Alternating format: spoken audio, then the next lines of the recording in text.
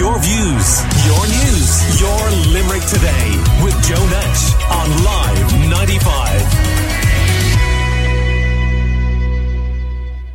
95. Hours to Protect, brought to you by Live 95, the IBI, and funded by Commission Naman with a television licence fee. Check out hourstoprotect.ie for more info.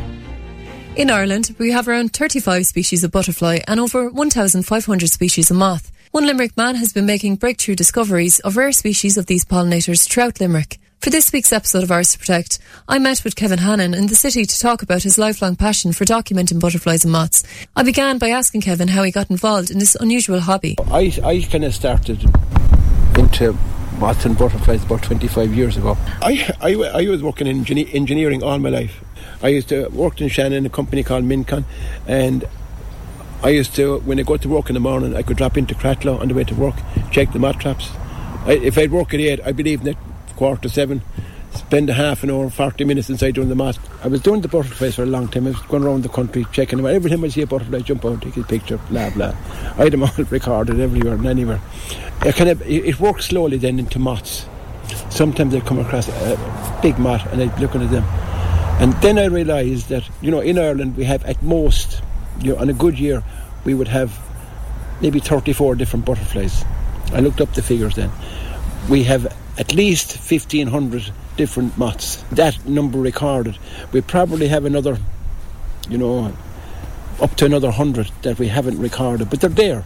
So I got my own moth traps in, and very, very lucky. I was looking someplace to put these moth traps, someplace kind of wild that I'd find moths. And I ended up going out to Cratloe, and I got the most amazing number of moths the first couple of times I was in. I was flabbergasted. So I got involved with Moths Ireland, because I was sending them pictures every day of different moths. So eventually I found a moth in Cratloe that hadn't been seen since, I think, 1916.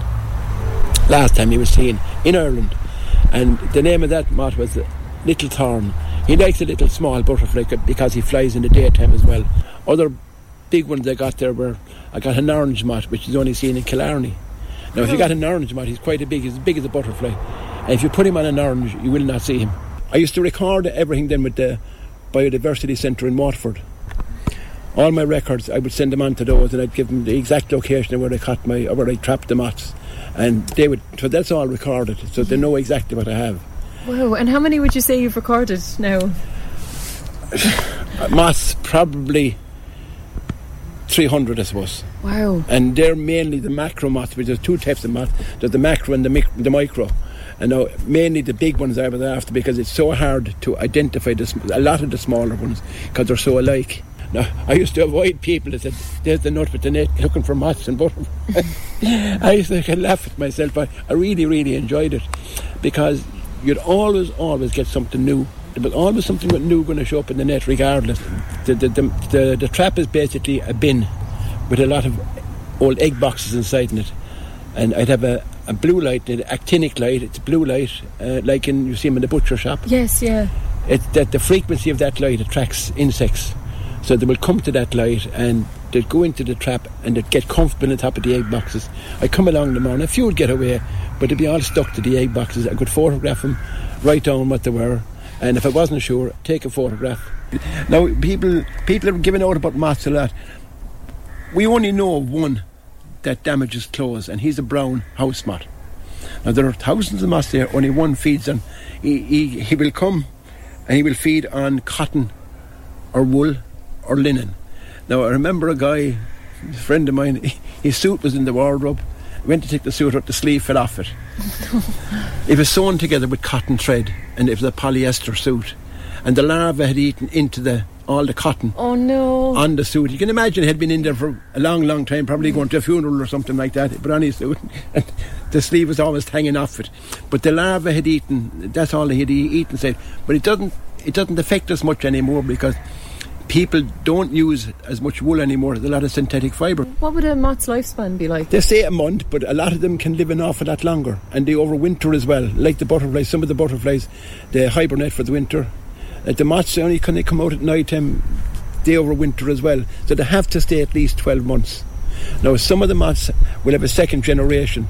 Like you'd have an early lot in April, May, and then you'd get another lot from the same in August, September. Now then again, you have moths for every month of the year. You have different moths for every month of the year. You're going to get, in December, you have a December moth. He's a big furry fella, keeps it warm for the winter. Then in January, February, March, you'll have Hebrew character, clouded drab. They're the ones you get in January, February. And so forth all through the summer. You nearly tell the time of the year by what moth you have. I wonder, what's the benefit of a moth to our environment? What do they bring? Well, if you take the moths are at night time, they've got to survive as well. So most of them take in nectar, and they'll go to flowers at night time, and they'll pollinate the flowers at night time as well.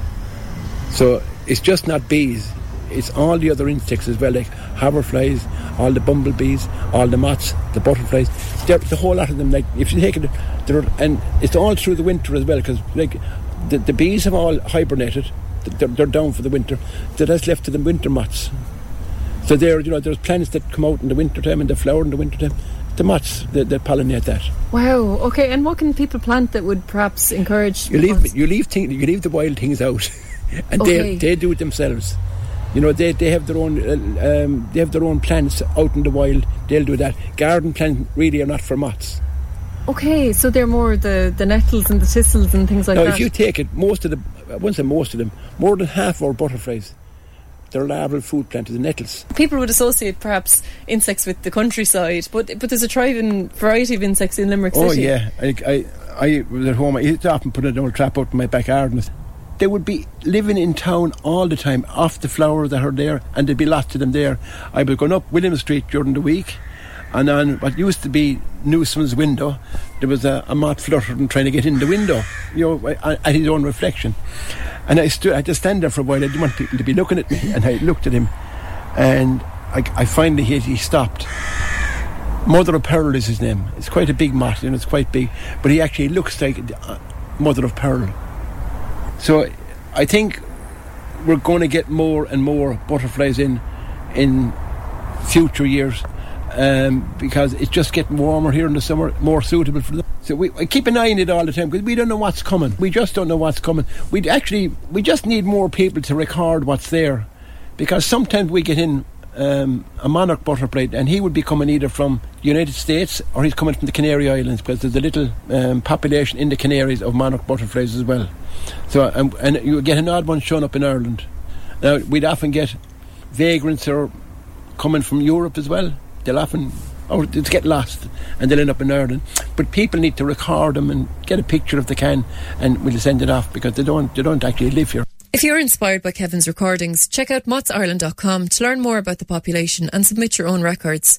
irishbutterflies.ie is another great resource to help identify butterflies you find and learn more about what species are exclusive to your county. Ours to Protect is funded by Commission the Mon with the television licence fee, and is a partnership between Live 95 and the IBI. Check out ourstoprotect.ie for more info.